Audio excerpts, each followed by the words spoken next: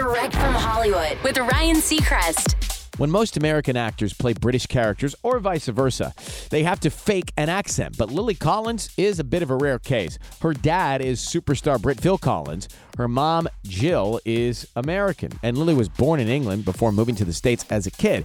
That puts her in a position where both accents come naturally. Even though she normally speaks with an American tone, she tells Elle, "I'm British. I'm both, but I associate more being British.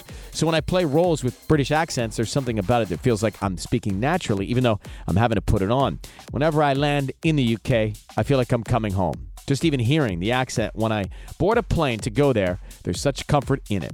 Lily is back in a nearby country for season 2 of Emily in Paris, which arrives on Netflix today.